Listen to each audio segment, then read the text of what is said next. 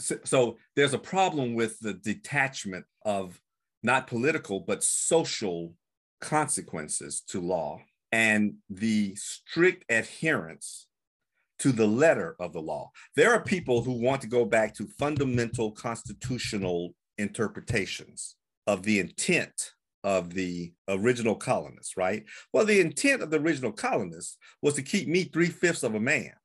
That was written into the Constitution. You don't change that if you're going to abide by the intent of the original colonists, of the original constitutionalists, right? And so if you want to be a pure constitutionalist, then you're going to incorporate racism and you're never going to change it. No matter how much 3/5 of a human being, if you're Black, flies in the face that we are all created equal. This is where the tension occurs in the Constitution. And you're never going to change a law if you're not going to recognize that keeping things separate and funding them differently inherently makes them unequal.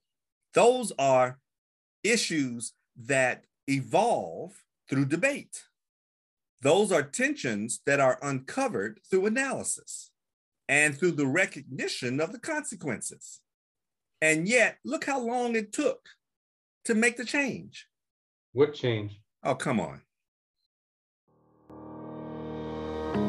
Welcome to Peter and Phil's Courageous Conversations, a podcast addressing race relations and social issues in hopes that you'll be inspired to do the same. Now, let's begin our conversation with your hosts, Dr. Peter Weinstein and Dr. Philip Nelson.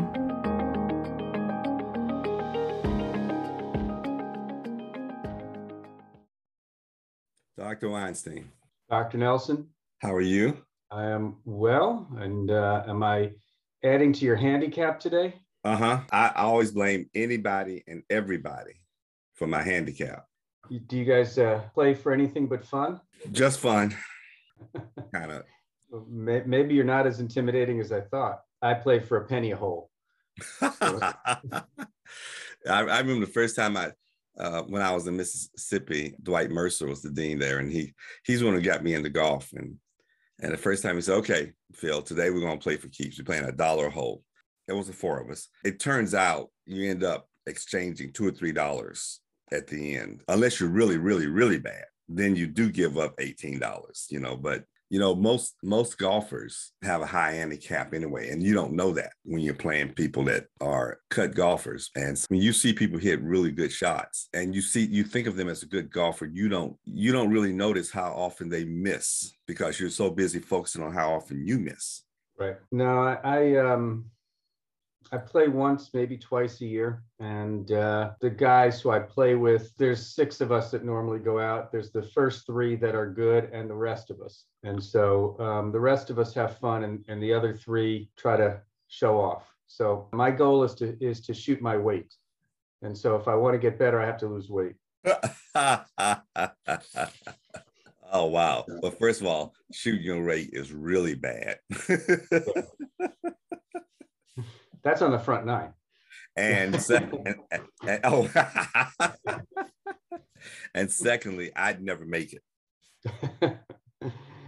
You'd probably start to get a little bit arthritic after a while. I just want to take a minute to thank Nationwide for their support and continue to appreciate their support that they provide, not just for our podcast, but for the entire veterinary profession.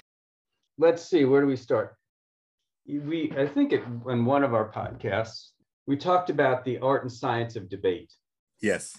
And how we have lost that focus, the ability to have a topic, 2 sides, and to discuss that topic with facts and figures and ideas and thoughts without being accusatory or to quote Saturday Night Live, "This isn't me, this is Saturday Night Live.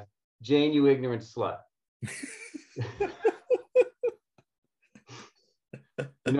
When the debate starts with the rebuttal with that line, it's not a debate.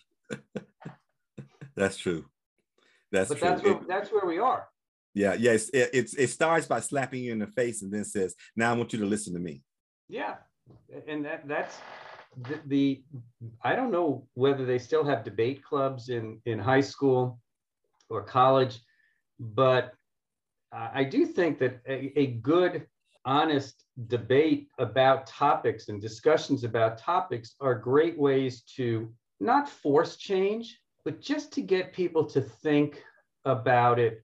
And as long as the focus within these discussions / debates is based upon fact-based or strong opinion and not accusatory of the other party, I think they're fun to watch. I totally agree. The common mistake we usually make in debates is the tendency to assert motivation behind your opinion rather than understanding the experience that led you to your opinion. Those are two different things. If I get to assert a motivation, then I get to assert whatever I want to your motivation. And we generally pick a malevolent motivation. The reason you believe that is because you're going to get something out of it because you believe that. When in essence, you may believe it because of the way you've been treated all your life. And therefore, you have been guided to this position. And it could still be wrong, but at least it'd be understandable, as opposed to my asserting a motivation and making it evil, then I make you evil. The goal of debate is to truly explore the reasoning behind the different positions. The goal of argument is to win. I would argue for debate. I would debate / argue, postulate That very good. That our governmental houses, whether it's a city council, a board of supervisors, legislative, regulatory, whatever branches they are, have gone away from debate. While I was in DC, I was watching a city council meeting. Don't ask me why. It happened to just come out in the news, and they were showing this councilwoman who was trying to explain her position. And as she began to talk, 3 other councilmen, and I mean that in a genderless way, 3 other councilmen were talking amongst themselves. And she had to stop and say, excuse me, I'm sorry, but I'm talking right now. And their response was, go ahead, you can talk. And she was like, but you're not listening to me. And they didn't understand. They looked at her as if she was asking the impossible. They actually thought, wait a minute, you expect us to sit here and just listen and not talk? Which meant that they didn't understand the roles of debate either. I mean, they looked incredulous as if, are you kidding? Are you saying we can't talk while you're gesticulating? And as if we're not here to solve the city's problems. We've already got them solved. You just need to listen to our voice. Argument, not debate. Yes, but that's even a fundamental rule of debate. You don't interrupt the person and you listen so you can take notes and make points when you get your chance the next time. Good debaters leave the debate more friendly than they were during the debate because they were listening to the points of the other side and in their own heads saying, good point, I need to rebut it. Yeah, I don't know if they leave any more friendlier, but they do at least learn. Right. I mean, yeah, we really should be using debates as a learning tool and not just a decision-making tool from that standpoint as well. Right. How did we get to debates? Because I don't remember, but you brought it up. You're the one who brought it in. I don't remember. I know, but I think it was just the fact that these continued discussions. And we got to debates when I made the comment that you don't have to respect my opinion, but you have to respect my right to express my opinion. Right. But I would love to see politicians, and I think it goes back to some of the other conversations we've talked about, which is in the federal government, when there was a much narrower gap between both sides, political sides, they had debate. Now they have argument.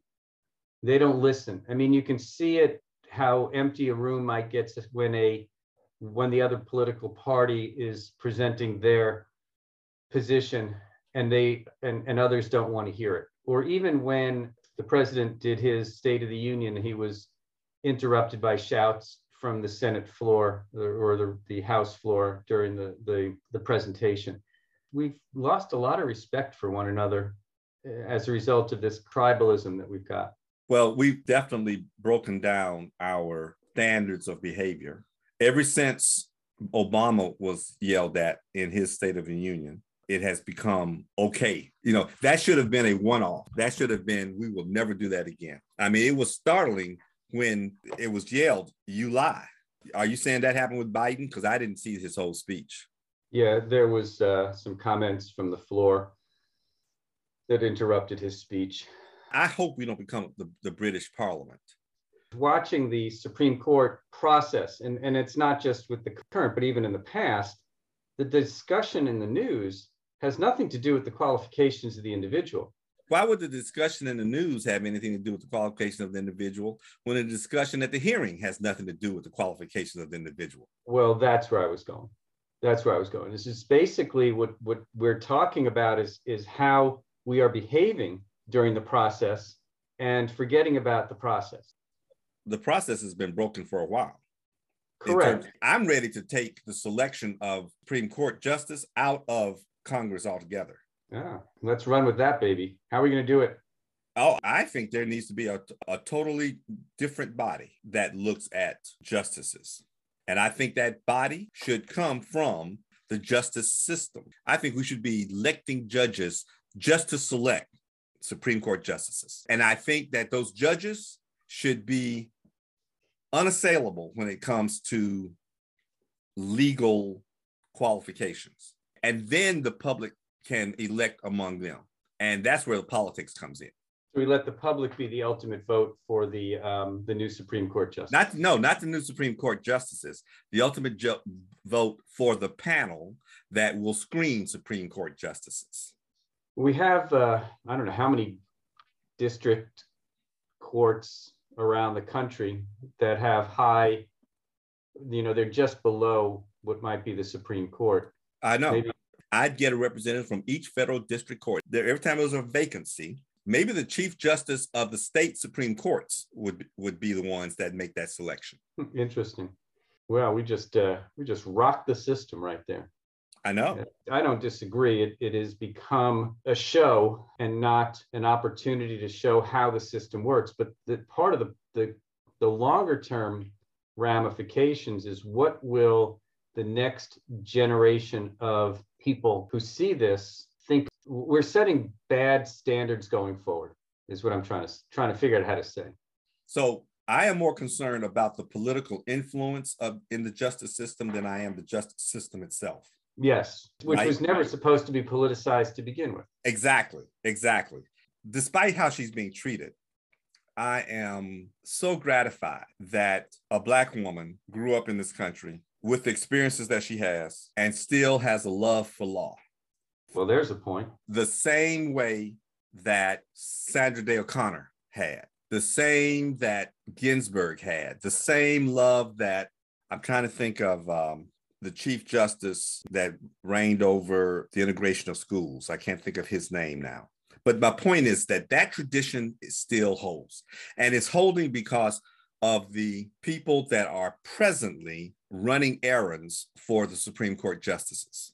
There's a culture in the justice system that apparently is still working. What's not working is the selection process. Yes. And we're still producing good legal scholars, but our political machinery is destroying the selection process and putting people in play that should not be in play. And I dare say that we have at least one person, I think two, on the Supreme Court that do not meet legal muster. I'm going to say one. The other person I just strongly differ in ideology with. But at least growing up, going through high school, government, etc., the Supreme Court was supposed to be above the fray. I know that. Yes. And I could think of explanations for it, but when Warren Burger. There you go. That's it. Right. Earl Warren was the during the Civil War and civil rights.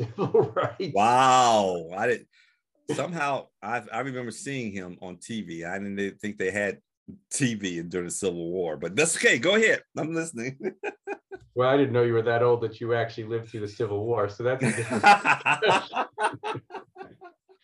Anyhow, now that I've lost my complete train of thought, no, I just always thought that it was above, they were above the fray. And, whether it was the Obama administration or prior, we have had a politicizing of the Supreme Court that shouldn't be there, which is what you were saying earlier, to the point that decisions are not made without being influenced heavily by a political lean. There's a page in the Orange County Register this morning that had a line of 0 in the middle, 1, 2, 3 to the right, 1, 2, 3 to the left, like standard deviations to the right or left of center. And it showed where each of the current Supreme Court justices were leaning in their routine decisions. There should be nobody at 3 or 2. I can see being 1 standard deviation to right or left of center, but we shouldn't be having Supreme Court justices being that far to one side or the other, my opinion. Maybe we shouldn't, but we shouldn't be surprised that there are, because that's how we select them. Correct, but that's how we've selected them more recently. I think there was a more mainstream way of looking at things 20, 25, 30 years ago. I do think that this separation and tribalism that's occurred with the political parties has created this response within. And let's be honest, Mitch McConnell has taken and made the Supreme Court his Play-Doh over the past 20 years. Well, Mitch McConnell aside, I think your white privilege allows you to think that. 50 years ago, my experience was that the Supreme Court was just as racist as the country. 50 years ago, it took the Warren Supreme Court to determine that the practice, so there's a problem with the detachment of not political, but social consequences to law and the strict adherence to the letter of the law. There are people who want to go back to fundamental constitutional interpretations of the intent of the original colonists, right? Well, the intent of the original colonists was to keep me 3/5 of a man. That was written into the Constitution. You don't change that if you're going to abide by the intent of the original colonists, of the original constitutionalists, right? And so if you want to be a pure constitutionalist, then you're going to incorporate racism, and you're never going to change it. No matter how much 3/5 of a human being, if you're Black, flies in the face that we are all created equal. This is where the tension occurs in the Constitution. And you're never going to change a law if you're not going to recognize that keeping things separate and funding them differently inherently makes them unequal. Those are issues that evolve through debate. Those are tensions that are uncovered through analysis and through the recognition of the consequences. And yet, look how long it took to make the change. What change? Oh, come on. I'm not sure we've made any changes. Okay, well, see, this is when you really blow me out the water, because you go from white privilege to just total blindness. No, well, there was a sarcasm in there, but it's again, we're still dealing with the same. We're still dealing with hearts that haven't changed, correct? Right. Correct. But we have made behavioral changes. We do have integrated schools. Yes. Now. Yes. And you don't have to sit in the back of the bus, and you can sit at the counter with. Well, you know what? The back of the bus had the biggest window, so I was okay with that. But still, my point is that I just can't be cavalier about the progress that we made. Seeing things through your eyes, absolutely. or dismissive. But you are absolutely right when you say there are still people who hate me. Right. There are still people who wish I was only 3/5 of a person so they could take that other 2/5 and use it in their advantage. I get that. But at least from a constitutional perspective, I am recognized more as a citizen. I still have problems, and it's because of the laws we haven't changed yet. Right. What about term limits for Supreme Court justices? Well, that's a whole nother story, and we're running out of time. Well, how do you make friends? Oh, I never did answer that question, huh? I actually think I did tell you. I don't think I consciously make friends. I think you said it best. Friendship evolves. You know, at first you said, if they laugh at my jokes at first, then they're my friend. But what you really meant was that's the first step. And whether they laugh this time or 10 meetings later, at least they finally get it. And they finally get you, right? But trust is earned, not awarded. Right. Well, again, know, like, trust. You got to know people, got to like people, and then trust goes two ways. Yeah, and maybe we should continue this conversation because marketers have always used friendship as a ploy, and that's not the kind of friendship we're talking about. No, it's right. Just I think it's just a good definition to help. Yeah, car salesmen used to use that very well. They counted on the fact that we all needed friends. When you walked into their lot, hey friend, how you doing? And they played on that. Right.